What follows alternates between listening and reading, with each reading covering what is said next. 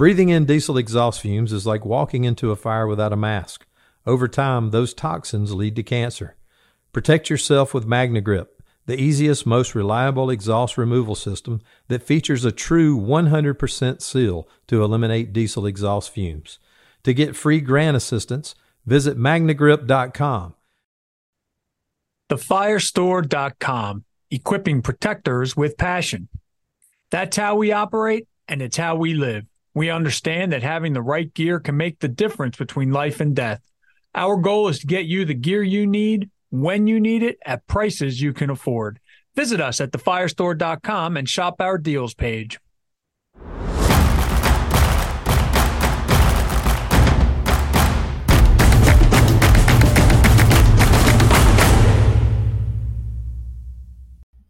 Alrighty, good afternoon, good evening, or good morning, depending on wherever or whenever you're listening. I will once again start with gratitude and thank everybody for tuning in to the Perspectives on Leadership podcast brought to you by Fire Engineering.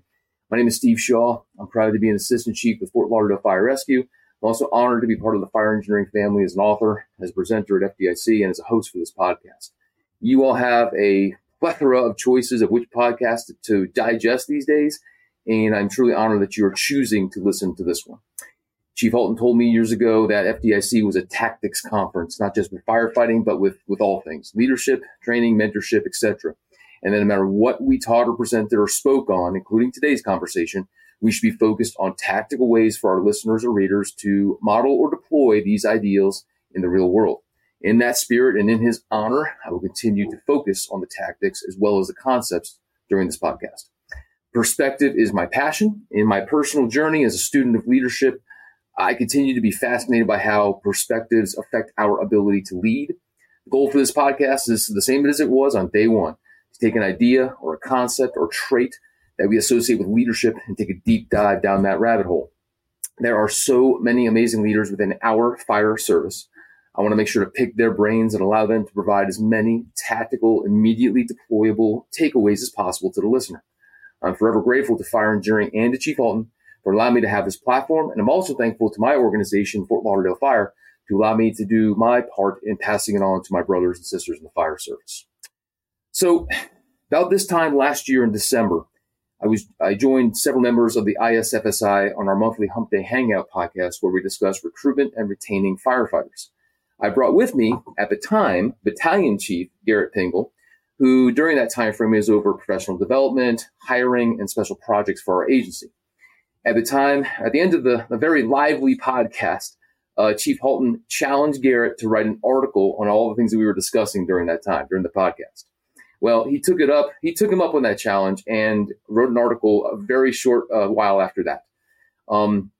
Shortly after that podcast, Chief Halton passed away, and that was almost a year ago at this point. So as I reflect on this year and as I kind of watch that previous episode from last year with a smile, I thought it would be fitting to end this year by having Garrett back on the podcast and highlight Garrett's article that he created at Chief Halton's request that'll be out this month in the December issue of Fire Engineering magazine. I'm excited because this is the first time of actually interviewing somebody from my own agency one-on-one. And although I love, having people from across the country in the podcast, I believe that Garrett's article hits a nerve. And he's one of the few people amongst a group of people in my organization who has been instrumental in improving our hiring practices and making the experience much more efficient and increase the caliber of the employees that we hire. So I'm confident that this is going to be a great informational discussion for all those of you that are having the same troubles out there that we are. We're all in this boat together. And also allow our agency, when they're listening to this, to see what we are doing internally to try to get the best individuals possible into our organization and family. So we definitely encourage you to follow up afterwards with me or Chief Pingol. If there's any ways you want to reach out and continue this dialogue, this is going to be a good discussion. So I'm happy to introduce Garrett Pingol. He's a 24-year veteran of Fort Lauderdale Fire Rescue and is currently serving as the Deputy Chief of Operations and the Executive Officer to the Fire Chief.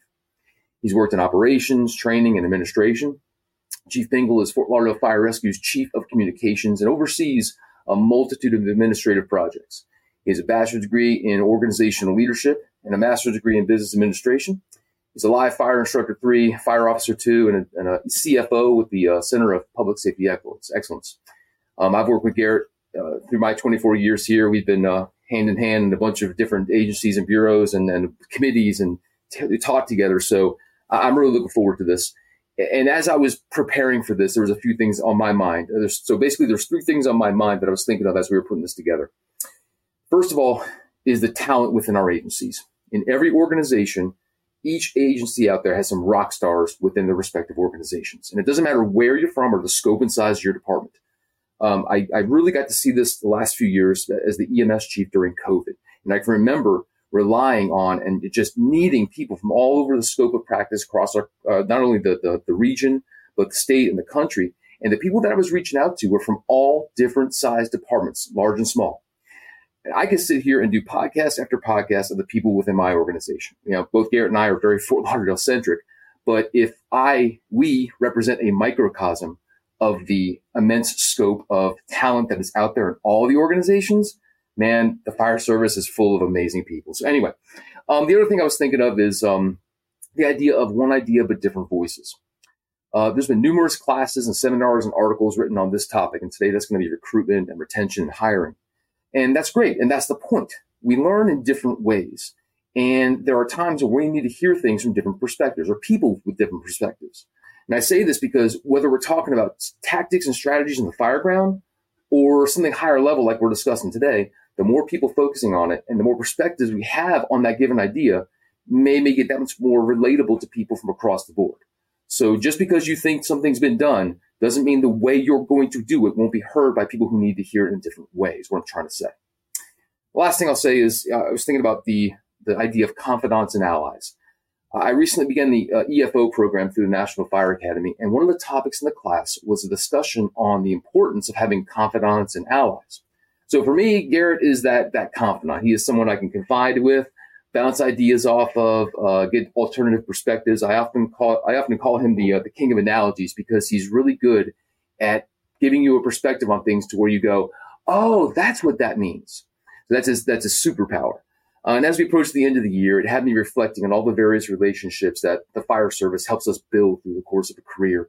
And I think that we should be very thankful for those individuals, those relationships, and make sure that at the end of the year, and more than not, to reach out and say thank you for those relationships. So anyway, so Chief Pingol, thank you so much for being on today. I am very much looking forward for this conversation. Yeah, it's my pleasure to be here. Appreciate the warm welcome. I think we covered it all. We're good. Yeah, we can go back to work now. Yeah, no, and gratitude back to you, Chief Shaw. I appreciate all you do for the organization and our friendship, professional relationship, personal relationship. It's easy to come to work when you have good people around you. So I appreciate you and all you do. Well, man, listen, I think this is going to be a good conversation because we were talking about this before we started the recording today, but just as a reminder for everybody, last year we did record a podcast with Chief Halton. I think it was one of, if not the last podcast he did through fire engineering. And it was a great conversation. I brought Garrett on to talk about recruitment and retention and retaining firefighters. And, Halton was at his best, man, just being who he was and challenging us. And he challenged Chief Pingol to write an article. So the article that Chief Pingol wrote, Recruitment, Hiring, and Retention, is going to come out this month in December 2023. And I really wanted to get a jump on that. But more so, I wanted to do this because just the timing is right, and with Chief Halton passing, or the anniversary of Chief Halton passing away coming up in a couple weeks, it seemed right to do this. I have to thank you for taking up his challenge and then doing this. But as I'm going through the article, it just had me reflecting on that last conversation we had. So it's coming out pretty soon. So let me, in all truthfulness, how long did it take you to write this article? Don't hate me. It took me about an hour and a half. I asked that because that isn't that the way it is? Once you're inspired to do something, it just flows. I think that was the case. I wouldn't say I wrote an hour and a half. Later that day. We finished the podcast, and he berated me a little further after we concluded about the importance of putting the message we spoke about onto paper. And it just so happened that weekend I happened to be out of town for my daughter for a volleyball tournament, and I had an hour or two in the hotel downtime, and it flowed because it was something that was organic. It's easy to write about something you're actively doing and believe in. So Yeah, I did it between lunch and her third volleyball match of the day, I think, in the hotel room in about an hour and a half. But I've heard that I guess comment, or I've heard that story multiple times. That seems to be a trend. It's a common theme. In other words, whether you're challenged by somebody, whether you just have that spur of creativity, or whatever the case, some of the best articles, some of the greatest pieces of things that we see out there happen on that whim, where you just have that motivation and boom, you create it. So I'm looking through the article, and since you first drafted the article, which has almost been a year now, so is anything changed? In other words, we're going to talk a little bit about the recruitment, the hiring, and then the retention piece. But since you wrote it up until today, is there anything that has changed, or something you wish you'd focused on more of now that you're kind of rereading the article before it is published? I wouldn't say a lot's changed. I do think that the learning has continued since then. What was really refreshing is a lot that we talked about was initial concepts we had just put into play. It was different ideas, thinking outside the box. And we came up with the ideas pretty simply. We said to ourselves, what are the current challenges? What are the current successes? And what is the current pool? And just put all that together in a pile. And that's how we kind of came up with some of the ideas to be more innovative. So back then, our biggest challenge back then was, how do you not only get the max number of candidates in the process, but then process them fast enough to get them before somebody else does in a very highly competitive South Florida market? So we tackled that. And then once we addressed those issues, we then had the ability to move beyond. So since the article, we've obviously grown further. We've even changed the process more and found innovative ways to broaden the pool. Like back then, we were trying to maximize not only the casting net of candidates, but the speed of them. And when we thought we had it dialed in, we found a new way to tweak it even further. We ended up going third-party company, and that's something I did not include in the article, was to really open up your eyes to what potential third-party outside vendors could provide. And I don't think I really hit that, because we were living under the world of a very tight human resource division at the time. And I'm sure that's the common world for most fire rescue agencies, is there's that hold on that the HR divisions have. And there's an uncomfortableness of opening up to a private third party. Based upon some relationships we built here and having a new talent director come into the city, we were able to pitch the concept, me and Chief Botting, who's also up here with us, we pitched the concept of farming out a certain portion of the process, which gave us a nationwide net and expedited us even another 6 to 10 weeks in the whole process. And lo and behold, it was approved. And we're the first department in Florida to use this concept, and we had tremendous success.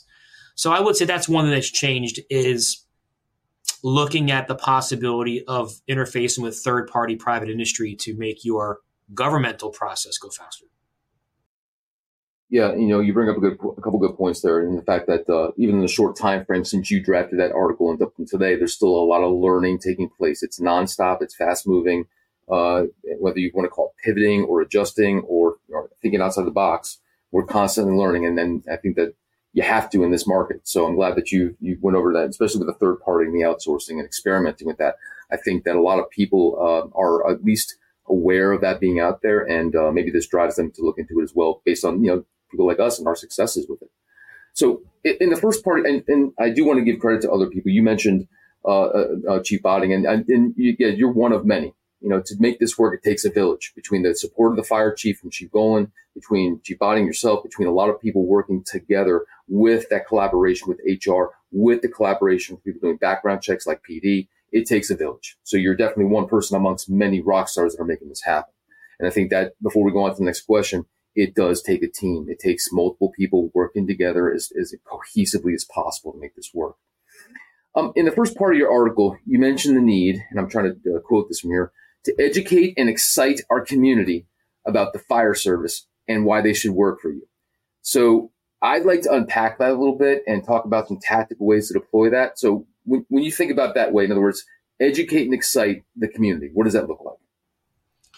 So it's twofold. So first off, you want a community that's excited about the organization and the service it provides and the people within that service for, I believe, a multitude of reasons. So I can't tell you how many times there's been an interaction with a civilian or someone in our community. And after the positive interaction, they say, you know what? My friend has a kid who's in the fire academy right now. I bet they'd be a great fit for you. And that conversation sparked simply because we had a positive interaction with the community. We put our best foot forward. We took the time to communicate and to express what type of services we offer. And then that civilian kind of put two and two together going, well, those qualities and values and those initiatives that you all carry match exactly how my friend raised their child, which also brings forward the recommendation, I think, of very highly qualified or fitting people. The second thing is you never know who in your community is actively in those learning processes themselves. So by putting your best foot forward, being out there and being present in community interactions and engagements, it's almost like a recruiting campaign where you're putting your money where your mouth is. People are actually seeing the organization they're going to sign up for. We could advertise, we can put out there whatever image we want in the static environment, and that's great. But with any advertising platform, when you see a product on TV, that's static advertisement. And the vendor or the products manufacturer totally controls the narrative. When the public sees us out there interacting and doing our job, quickly making good decisions, mitigating emergencies, providing services, that's a dynamic advertisement opportunity in my eyes, where you can't fake it out there. You can fake it all day long in pictures and articles and an advertisement you pay for. But when someone calls 911 and we go down the road and we execute our job perfectly, I do think that dynamic advertisement goes further. It's kind of like when you go to a restaurant and you have poor service, you tell 10 people about it. If you have good service, you tell 2. Well, that happens with us. So the more good service we put out there, at least we know we're broadening that, because we all know that the one bad service can put a bad taste out there. So, luckily that doesn't happen too often for us. And that's kind of what I mean is get people excited in your community about you so they tell people about you. And you never know who it brings to your application pool. I love that analogy of the static versus dynamic advertising. I think that reminds me that we are always advertising, that we're always on the road, we're always running calls, and every one of those opportunities, whether at an event, at an incident, or whatever, it is that opportunity. And that's powerful. I'm glad you mentioned that. I was reading through the article and you mentioned a few things in terms of tactical ways to deploy that, whether it's a truck event, school demos, the fire explorers and the cadet programs. I know that our emergency manager, Chief Fraser, is doing amazing with our cadet program, our Fire Explorer program, probably the most attended program that we've had in a long time. And you also mentioned getting into the high schools and the collegiate athlete programs. The last thing you mentioned was social media, and I think you kind of alluded that to the static and dynamic, but what are ways that we're using social media to our best benefit these days? So it's funny. That's a good question. This last hiring process we went through, the fire chief and I had quite a few discussions on how we were going to attack the social media side. It's one thing to just put out there, we're hiring on social media, have a real exciting picture of, a firefighter hanging off of a building. And that's all great. Our fire chief has a degree in marketing and he's very good at it. So he was like, listen, you can't just give them the whole puzzle on day one. Let's string them along. And it was a unique concept that I hadn't considered. So what we actually started doing about 2.5 months before we were actually going to even post that it was going to be actually open, we just started dropping these hints, just on social media, on Facebook, a big red tile that said, big news coming soon. Don't you want to know? Or something like that. And we just let it sit for a week. And then another week later it was, what's your guess on what's happening next? And that sat for a week. And then we're, of course, putting in other stuff like pictures from calls, promotions that have occurred, and then it said, our next one was something like on the lines of, are you ready for a great opportunity on a big red tile? And that's all it was. And then eventually we finally said, did you figure it out? Fort Lauderdale Fire Rescue's hiring in January of 2020, whatever, and that was the big thing. And I can tell you that it worked because our people that our own organization follow our social media page. And I rarely would get, stuff from them. I mean, one of the other hats I wear that you didn't mention was obviously the PIO, which I'm still handling that for us. So that is social media. So I put stuff up and rarely would I get a text message, but I know people are following. And as soon as I started doing that, my phone was nonstop by people who work here. What's going on? What's happening? What do you mean? So if they're asking that, imagine what the public's doing. So the idea was, get people wanting to come back so that the minute it posted, we remove the lag. It's if we don't post anything for 3 weeks and we post that we're hiring starting next week, there's a lag and a lot of our customers are not going to see that post. But by building excitement and making people wanting to check in on a regular basis, waiting for the answer, we on the front end eliminated the lag for the advertisement. So that was a unique marketing idea that I think we used for social media. I would imagine it made a difference. I mean, we had some good numbers with that process. Yeah, I was talking to the PIO from Coral Springs, a neighboring city from us recently, and I think it was last year when he said to me, he's like, Steve, I got to start a TikTok account. I don't want to start a TikTok account. I have to start a TikTok account and it just relayed the importance of making sure you're using all the available channels, whether it's Facebook, Instagram, TikTok, whatever. But that's the norm these days. It's almost expected, but it's one of those things that, when and talking to the people, the listeners out there, are you maximizing your social media presence? Are you using the channels that every person that's newer to the fire service, considering generational challenges, is using on the absolute daily? Are we using everything to our advantage to showcase what we're doing? And that's every department showcasing what they do best. So I'm glad you covered that, because that's something we seem to be doing very well, and it's got a lot of positive responses back to us. And one thing on that, to add to that, to wrap up, you talk about TikTok. I also think it's important, and we've talked about starting our own TikTok page. Being prepared to capture the opportunities social media presents at any given moment can only happen if you have all the platforms. So I'm sure a lot of people in the fire service had seen, our TikTok craze, where the ladder company had carried a woman in a wheelchair up 14 flights of stairs.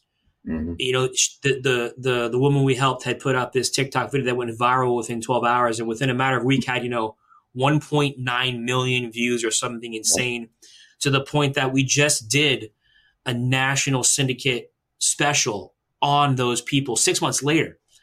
We didn't have a TikTok page. So when that went viral, our name on that platform was unattached. And we missed an enormous opportunity to just go through the roof and basically have free promotion of the organization. Of course, we linked it as best we could to Facebook and such, but unfortunately, we missed out on that. And that's something I sure wish I could change. City of Miami has an amazing TikTok page, and it's fresh and it's short and it shows the service. If they ran that same call, it's instant nationwide notoriety and millions of followers, and they did nothing but had the platform ready. So I think there's something to be said about being ready for an opportunity when it comes, because if you're not ready that day, then it's gone in social media the very next day. 100%. All right, so let's go through the article as we go into the next portion of this in terms of hiring practices. So let's dive into what we've done, or you guys and the team have done in terms of our hiring practice over the last couple of years. So what has worked to make this more efficient? I know that, from the other side of it, from the training side, we obviously benefit from all the work that's been put in there, because we're getting the applicants, we're getting classes on time. We're not losing applicants to other departments like we once did. So what does that look like? What is working in terms of the way we hire? So I think it's two components: what works to get the numbers, and then what works to find the quality out of the numbers. I think that's important. So the first component is you have to get the numbers. You have to have the largest net possible. Back when we talked about that article last year, we had talked about how I'd found ways to increase statewide recruitment and make it as easy as possible for somebody sitting in a firehouse across the state who didn't know until that moment in time that Fort Lauderdale might be a fit. So we all obviously fight for the certified firefighters that are trying to get into the profession for the first time, the non-experienced pool. But the numbers are dwindling, and you have to start looking, unfortunately, for people that already are on the job that are looking for different opportunities. Well, for somebody who wasn't expecting a February opportunity for a huge agency across the state that really checks their boxes, if you put too much lifting on the front end of that opportunity, you eliminate them. So our old processes required all these things to be submitted just to be considered. One huge thing we did to increase the net and make it easier for applicants was, what is the absolute minimum things you must submit to get into the process? And then while we're processing you and you're taking the written examination and such, you can take those 45 to 60 days to get us things like driving records or get us a PAT or things that really don't matter off the bat. They only matter before we're going to make a decision to move you forward into things like backgrounds or second interviews. So that was hugely important. By doing that, we kept our numbers very high compared to other organizations. We saw statewide recruitment being more possible.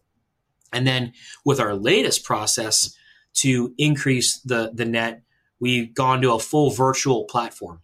So now a candidate across the entire nation can apply to us online. They can take the written examination online, proctored online, at any time of day that works for them. That's huge. When you are considering you may be trying to recruit firefighters who work across the state where they work a 2 on, 3 off, or different crazy schedules, you're only offering a test 5 days out of the whole month. They may go, you know what? It's just not meant to be. I'd have to get a swap on this day and drive 9 hours and get a hotel and all these things just to be considered. We took that out of play. We even went as far as the interview process is virtual. So a candidate now knows that they can apply, be tested, be interview assessed, be scored, make a preliminary ranking list, and then drive to the city for the very first time for a second interview in person to be considered. So they know that if they're coming down to us, there's a strong chance that they're being considered for employment versus coming down 2 times, if not 3, just to get on a list. That's a big lift for somebody many hours away who already has a job. Or somebody who lives in an area where multiple agencies are hiring and they're trying to get their first foot in the door. Well, heck, if I got 5 opportunities here, do I need the 6th one 5 hours away? So that was a way to increase initial numbers. Now the challenge is, how do you sort through all this surplus of numbers that you brought? And the big thing there is a very, very in-depth, pointed, forward in-person interview. You're going to have 45 minutes at most to determine if you want to buy the cow.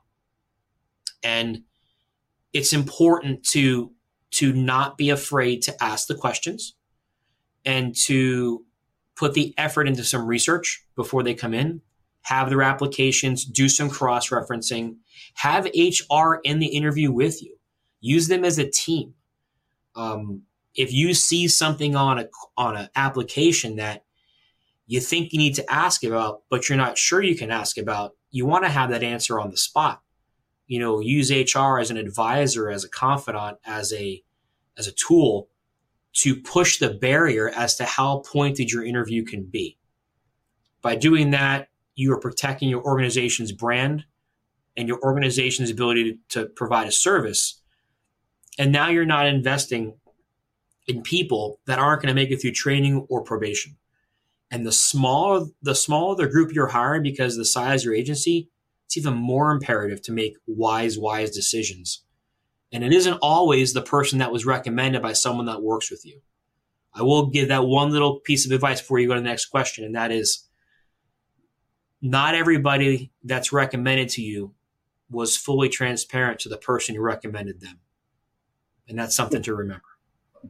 Definitely take your word on that from your background. No, you mentioned a bunch of things in terms of, and I like in the article you mentioned the gauntlet of information submissions. In other words, this is truly, and most of the time it's a gauntlet to get through. There's a lot of steps. There's a lot of moving parts. There's a lot of things. And having, you and I, having applied in the past, you think, did I get everything? Oh my gosh, did I do this? Did I do that? Did I forget something? So the fact that you're streamlining it, that you're taking away a lot of that and you're making it that much more easier for them to to get that initial things being done is phenomenal. And obviously it's worked for us. Well, and you're right. That used to be an assessment point. Like, who doesn't want this job bad enough to get things turned in right? Because there were so many candidates. We had to find some way to not only thin the herd, but use every bit of the process as a qualifier. Like Miami-Dade years and years ago, if you put the wrong color ink on the application, you were done on the spot. Mm-hmm.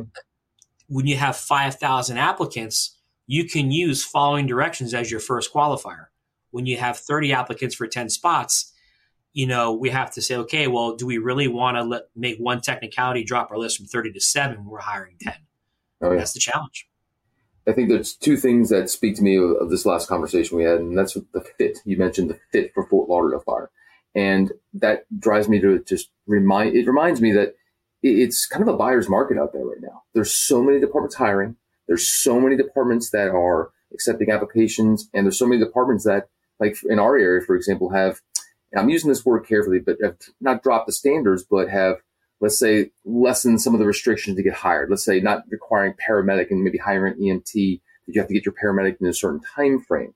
But it seems like for the most part, as there's these candidates out there, they have their pick of where they want to go. So it's an importance for us, as you mentioned, to take the time to do the research and to get HR involved and to take the time for that face-to-face interview.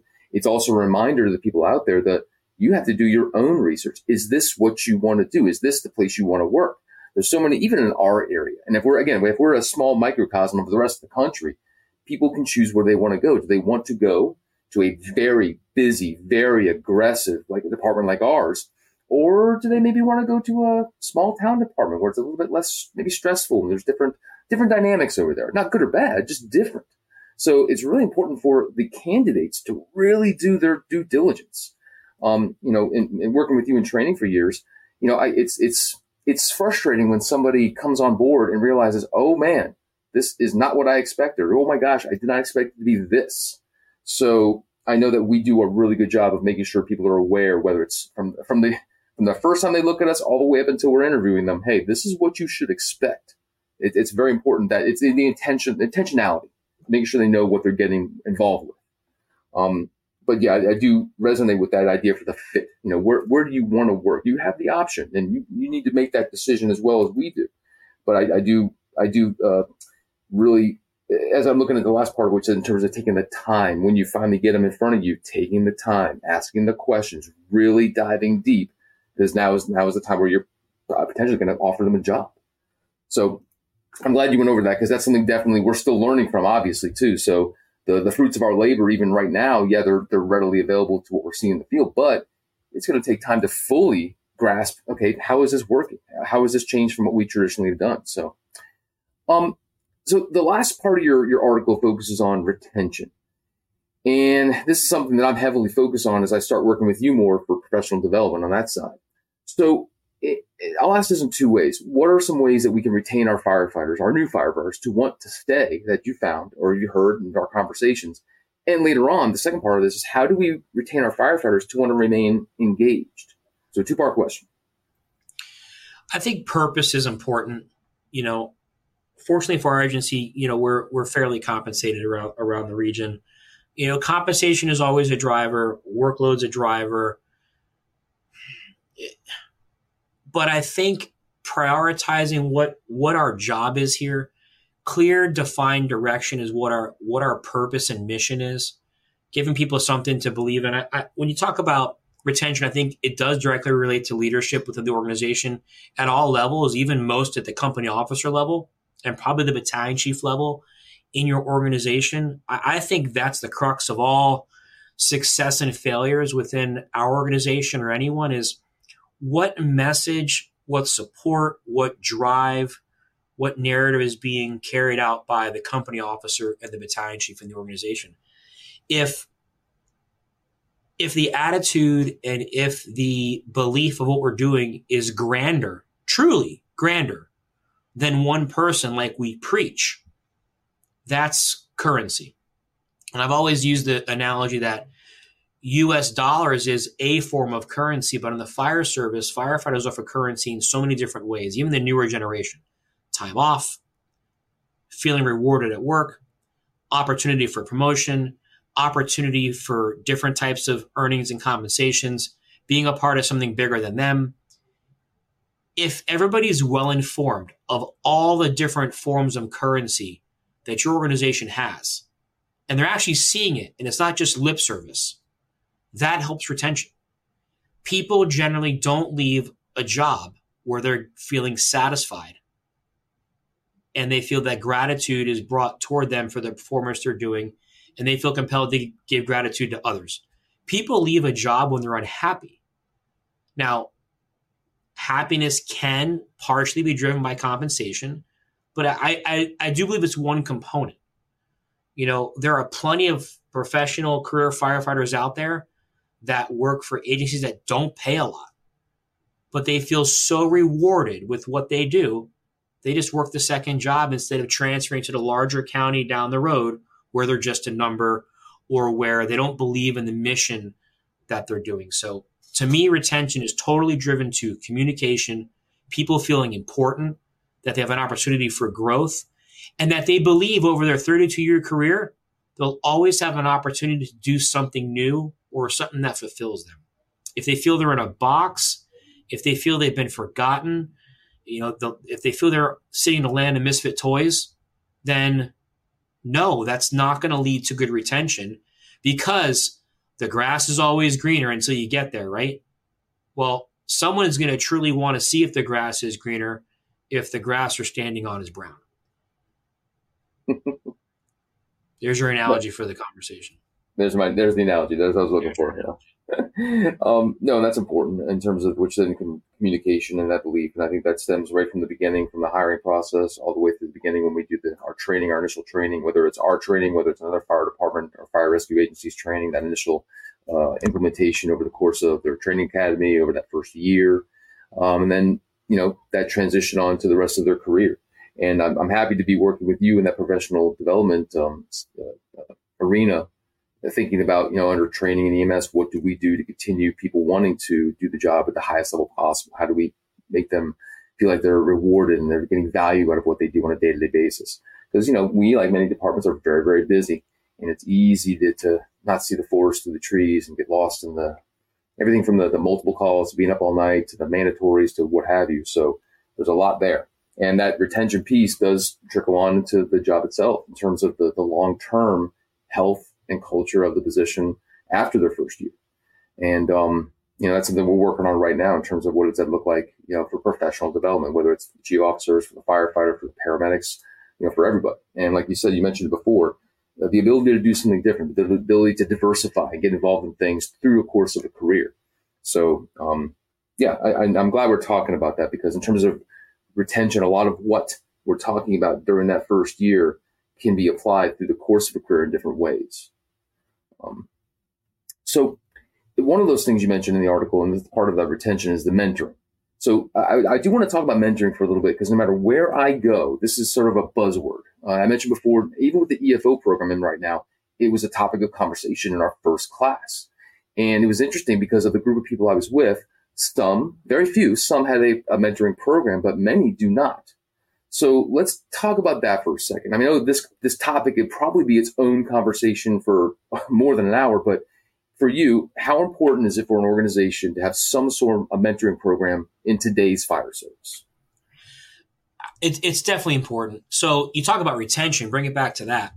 If you want to ensure that someone you just invested 5 months in a recruitment process and 10 weeks in an onboarding and training academy, who's been on shift for 5 shifts, doesn't jump elsewhere because they were in the process with them as well when they came on with us, they need a mentor.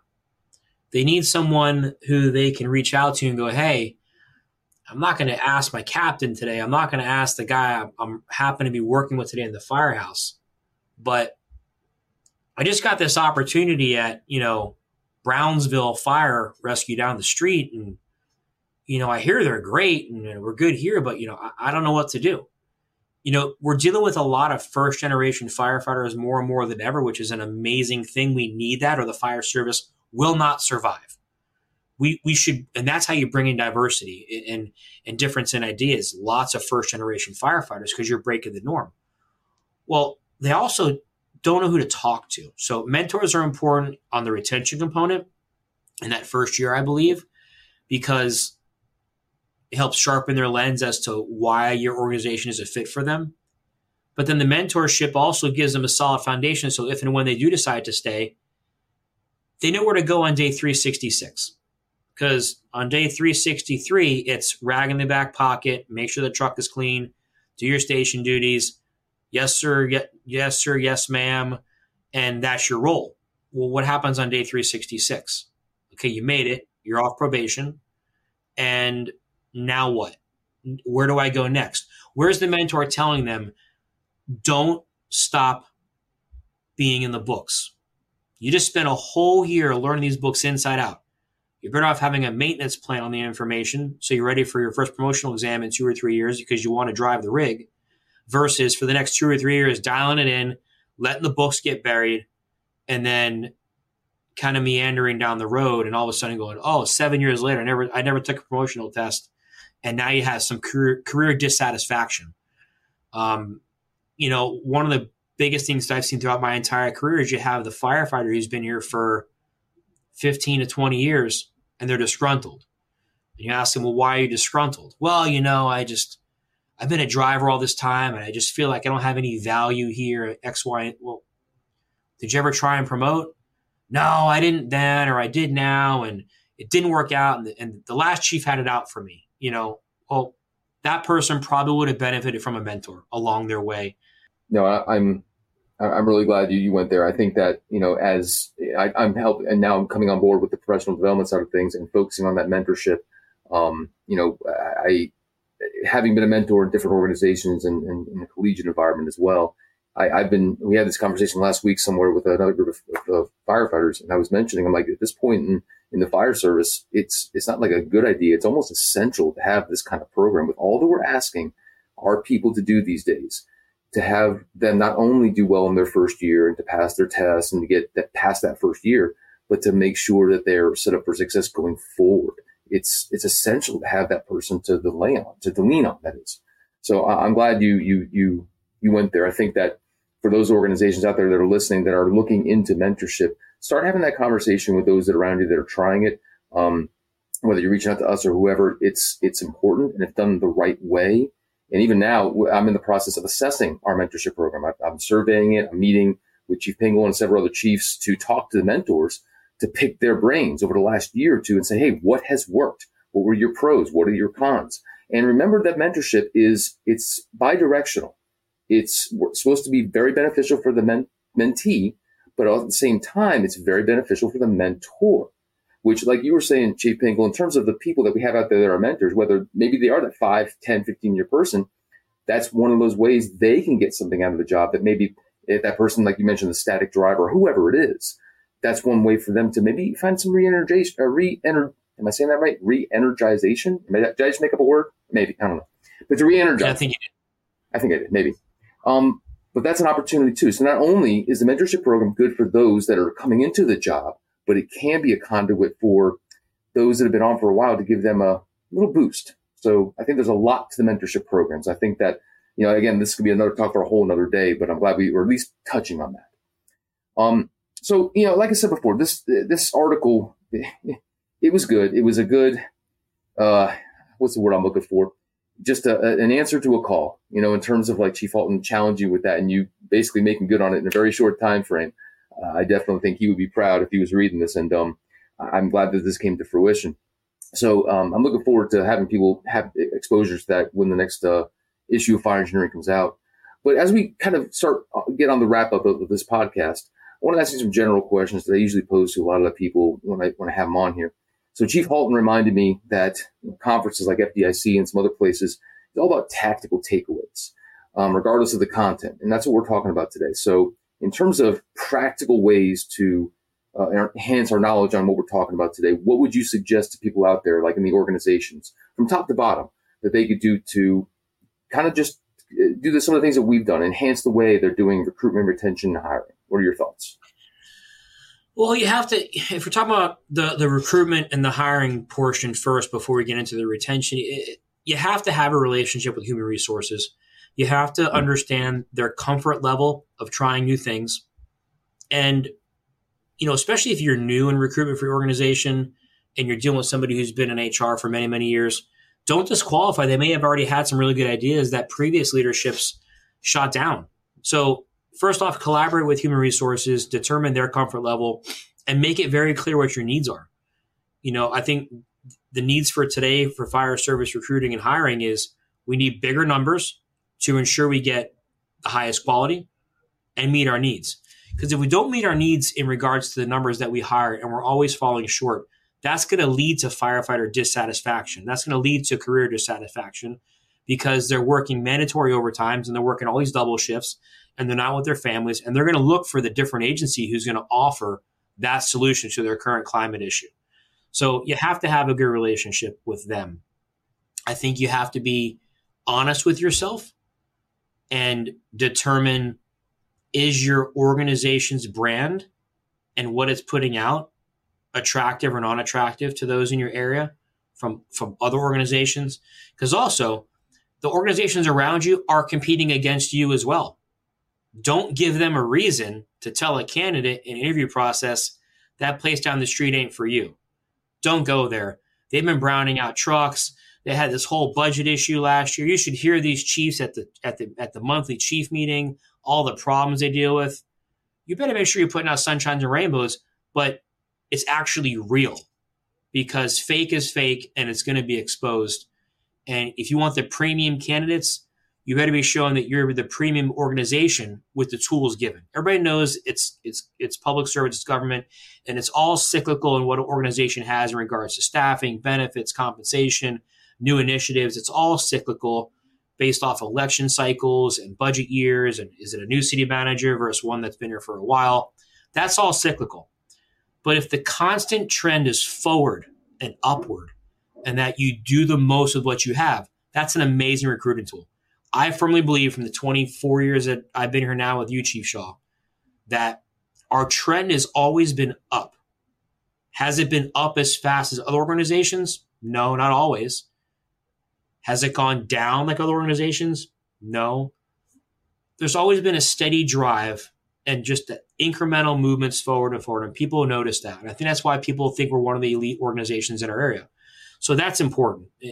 And I think a solid recruitment process where people come here for the right reasons and you treat them like a valued person before they even start, that rolls into your first phase of retention.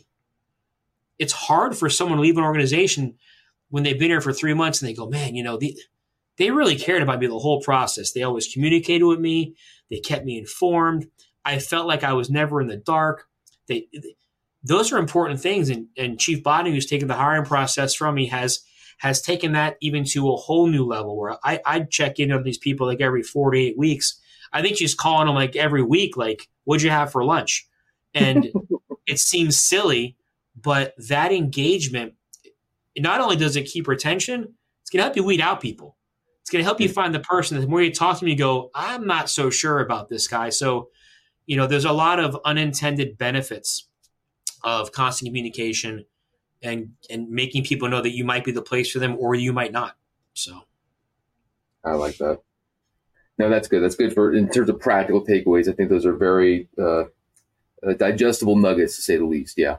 So it's something anybody can do. Exactly. All that is free. There's no charge. It's just a little bit of work and a little bit of common sense. It's low hanging fruit. It's not hard, but it's not easy because you have to put the work in. But you're right, 100%. So I always ask the last couple of questions. So usually I'm talking about a trait or something in terms of leadership. So as we think about this concept and then talk about the leadership implications of it from your perspective, what are your greatest traits of a leader in your perspective? That's a good question. So, yeah, and and the role that I've recently been put in, overseeing operations, I think bad leadership can be exposed pretty quickly because you got the most eyes on you. So I've watched people along the way, and I've already tried a few things on my own, and I think the biggest thing is honest communication. It's something I got from our fire chief when it comes to leader. And it's really one of the biggest nuggets that I've learned from him so far is under promise and over deliver. I think that's important for a leader because you remove one of the possible ways to attack your credibility in your word. So always try and deliver achievable expectations and allow yourself to exceed somebody's expectations versus always disappoint them. I think that's one thing that's important as a leader. I think secondly, you have to empower the people that are around you and below you, but make it very clear that with great empowerment comes great responsibility. I think once they know that there are consequences and there's great responsibility with that empowerment, they instantaneously make better decisions because they know the buck stops with them. I think if you work under an environment where you give a lot of empowerment and autonomy, but you're very lax on the accountability component, you're creating space for people to make a decision that they may not want to make. You're setting a culture that trickles through the whole chain of command, that it's okay to intentionally make a bad decision versus really making a good choice. And I think finally, there's a time and place to explain the why in leadership. And whenever that opportunity exists, I believe you should explain the why. So that whenever you don't have the time or it's inappropriate to explain the why, there's no question. People keep a tally. And they're like, Chief Pingol's been by a lot this year. And every time he comes with us, he sits down and he explains exactly why we're doing something so we know it, so we believe in it, so that we want to do it when nobody's watching. That way, when I come by for the 9th time and I said, I need this to get done, and I can't sit here and tell you why today for whatever reason, you've eliminated the gray. They're like, you know what? If he could have told us, he would have told us. And this is clearly important because otherwise he would have sat and explained the entire thing to us. So you're building credibility in your leadership. Like we've talked about in the past, leadership equity is important. And I think that's a part of it. People feel that they're valued if you take the time to give them the why when you can.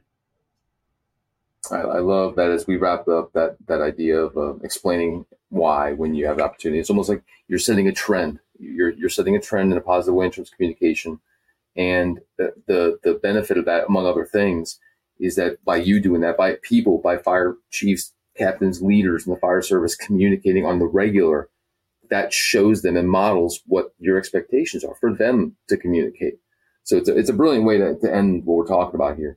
So thank you for that. The last question I have here, and it's become one of my favorite questions, but as we wrap this up, do you have any concerns about what we're talking about in the fire service in general? In other words, what keeps you up at night these days?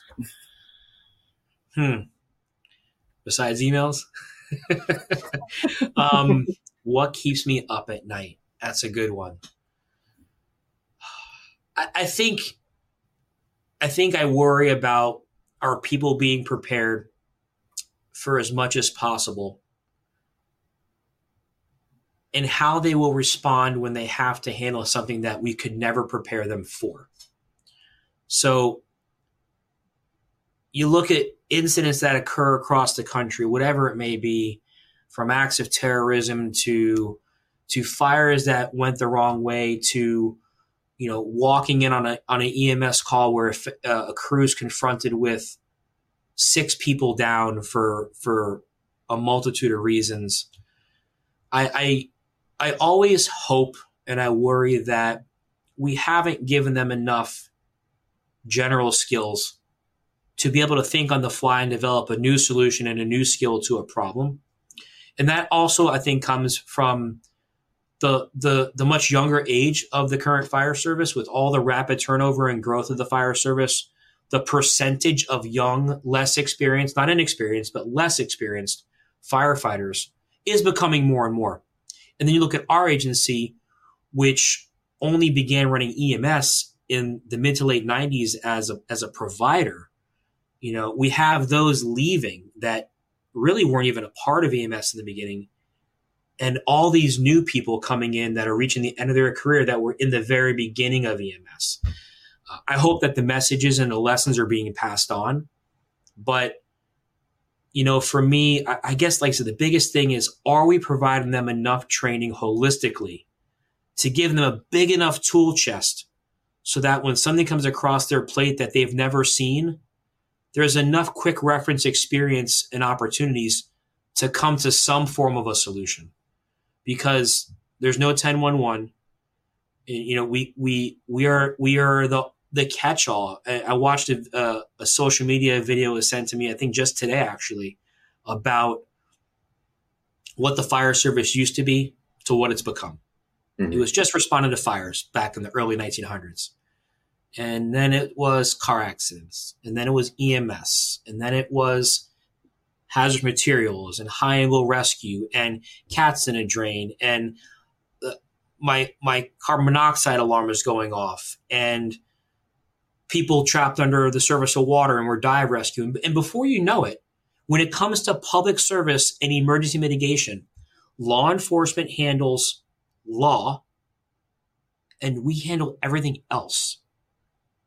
Everything else. How do you provide enough education for your firefighters to achieve that? And that's what keeps me up at night. Well, you and me both, as we both kind of continue our transition through this journey, man. It's one of the things that we share that thought in our minds about how do we do that? How do we prepare our people the best we can to do what we do on a daily basis? And even looking at our windows, looking at the construction, looking at what we deal with, looking at the high rises, looking at the streets, looking at the congestion, looking at the growth. It's a constant thing on all of our minds. So that's a really good way to kind of wrap this up. And I'm glad we're wrapping it up there, because that conversation could probably be like the next 2-3 hours of how do we do that at a holistic level. But so as we wrap this up, so Chief Pingol, thank you for walking us through the article. Thank you for following suit on a challenge that Chief Halton provided you and doing right by that, and really giving everybody an idea of what can be done, some tactical tips, some deployable actions, some things that we all need to be looking at. Again, this presentation, this podcast wasn't to brag about what Fort Lauderdale is doing, but we're one of many organizations that's taken this seriously. And not only do we want to do the best and find the right people, but we want to share what we've learned and work with our neighboring agencies from right next door to across the country. We want to make sure we are doing everything we can holistically to get the best people out there. So as we're kind of closing off here, I will just review some of the things that we talked about here. And this was a good conversation. We went through some of the more innovative things like hiring third parties and really knowing your HR directors and your HR divisions and seeing if that's something that you maybe should be considering or whatnot. It seems to be, for us, we're walking through right now. We're learning a lot. We're seeing some positive metrics in the beginning, and it seems like it's something that we may continue.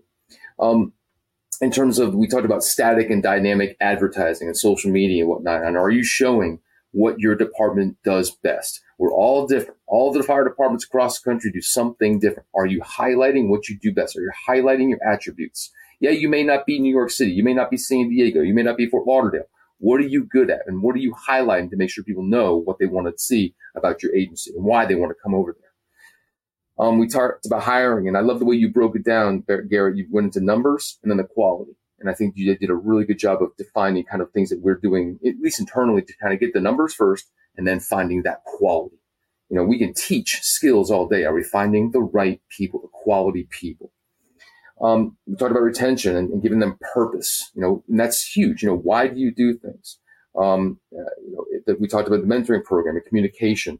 We went off on a little tangent with the mentoring program and how important that is these days. And again, just that offer's out there. If you want to talk about this more, we're one of many organizations that has a program, and we're constantly looking into it to see, is it working? I mean, we know it's working, but how do we further enhance to make it even that much more better? They mentioned the collaboration between HR, which was huge. Being honest with yourself, I think that was a poignant conversation. Right? Making sure that what you put out there is what you're actually doing. The definition of integrity, that the words match the actions. And then finally getting into things like explaining why to your people and making sure they understand what they do. The why is really important. And I think that whether it's watching Simon Sinek's video on why or just having that just general understanding about what you do, it helps when you're bogged down with calls, when you're spending all this time of mandatory overtime, and you're running the middle of the calls at night, and so on and so forth. Understanding the why is very important. So as we end this up, just as a reminder, we're reflecting on the end of the year. End of the year is coming. We talked about a lot of things here. We talked about the relationships, and I started with gratitude. I want to end with gratitude too. Chief Pingol, thank you for taking time to do this. I think that what we've done here is a couple things. We like to make sure that even in our own agency, people know what we're doing. If you don't know, what you don't know. And a lot of times people don't see behind the curtain of what you, Chief Bodden, Chief Golan, and all the people in your realm are doing, plus HR, plus PD, to get the people here. But on a broader scale, in terms of our neighbors, our county, our region, the people across the country, we're all dealing with this. So we're all having a common goal to get the best people out there, and we're all dealing with this together. So the idea of helping each other out, having additional dialogues, continuing this discussion, this is what we're there for. We're working together to make sure we all are getting the best people out there. So that all being said, Chief Pingol, thank you for taking the time to come out here and do this with me. I know we're all ridiculously busy, and I'll probably be yelled at for going over an hour here. But both of us are going back to work. Any final thoughts? You really hit it on the head for me. I just think gratitude back to you for doing what you do with this, sharing knowledge in the service. And one thing I'll say at the end here, I recently put out an email to the organization, and I outlined to the operations division what defines what we do. And one thing I put was value. And then I explained it as returning from your 14th call at 3 a.m. and knowing you are exactly where you belong. And that's the currency I'm talking about. It's so important that people just need to feel that what they're doing is bigger than them and that they're not wasting their time. Don't make your organization's service a waste of time. And I think we'll all be successful. But thank you for what you're doing. Happy holidays to everybody out there. And let's see what 24 brings. Absolutely. All right. So thank you all for listening. Once again, thank you for listening to the Perspective on Leadership podcast. Like we said, for a little more than a year now, second Friday of the month through Fire Engineering's through the web platforms. But thank you all for listening. You have a bunch of podcasts that are out there, some amazing podcasts that are out there. We try to design this for the listener. So I hope you enjoyed it. I hope you've learned something from it. God bless. Have a wonderful end of 2023. Have an amazing beginning of 2024, and we will hope to see you out there soon. Have a blessed day. Take care, everybody.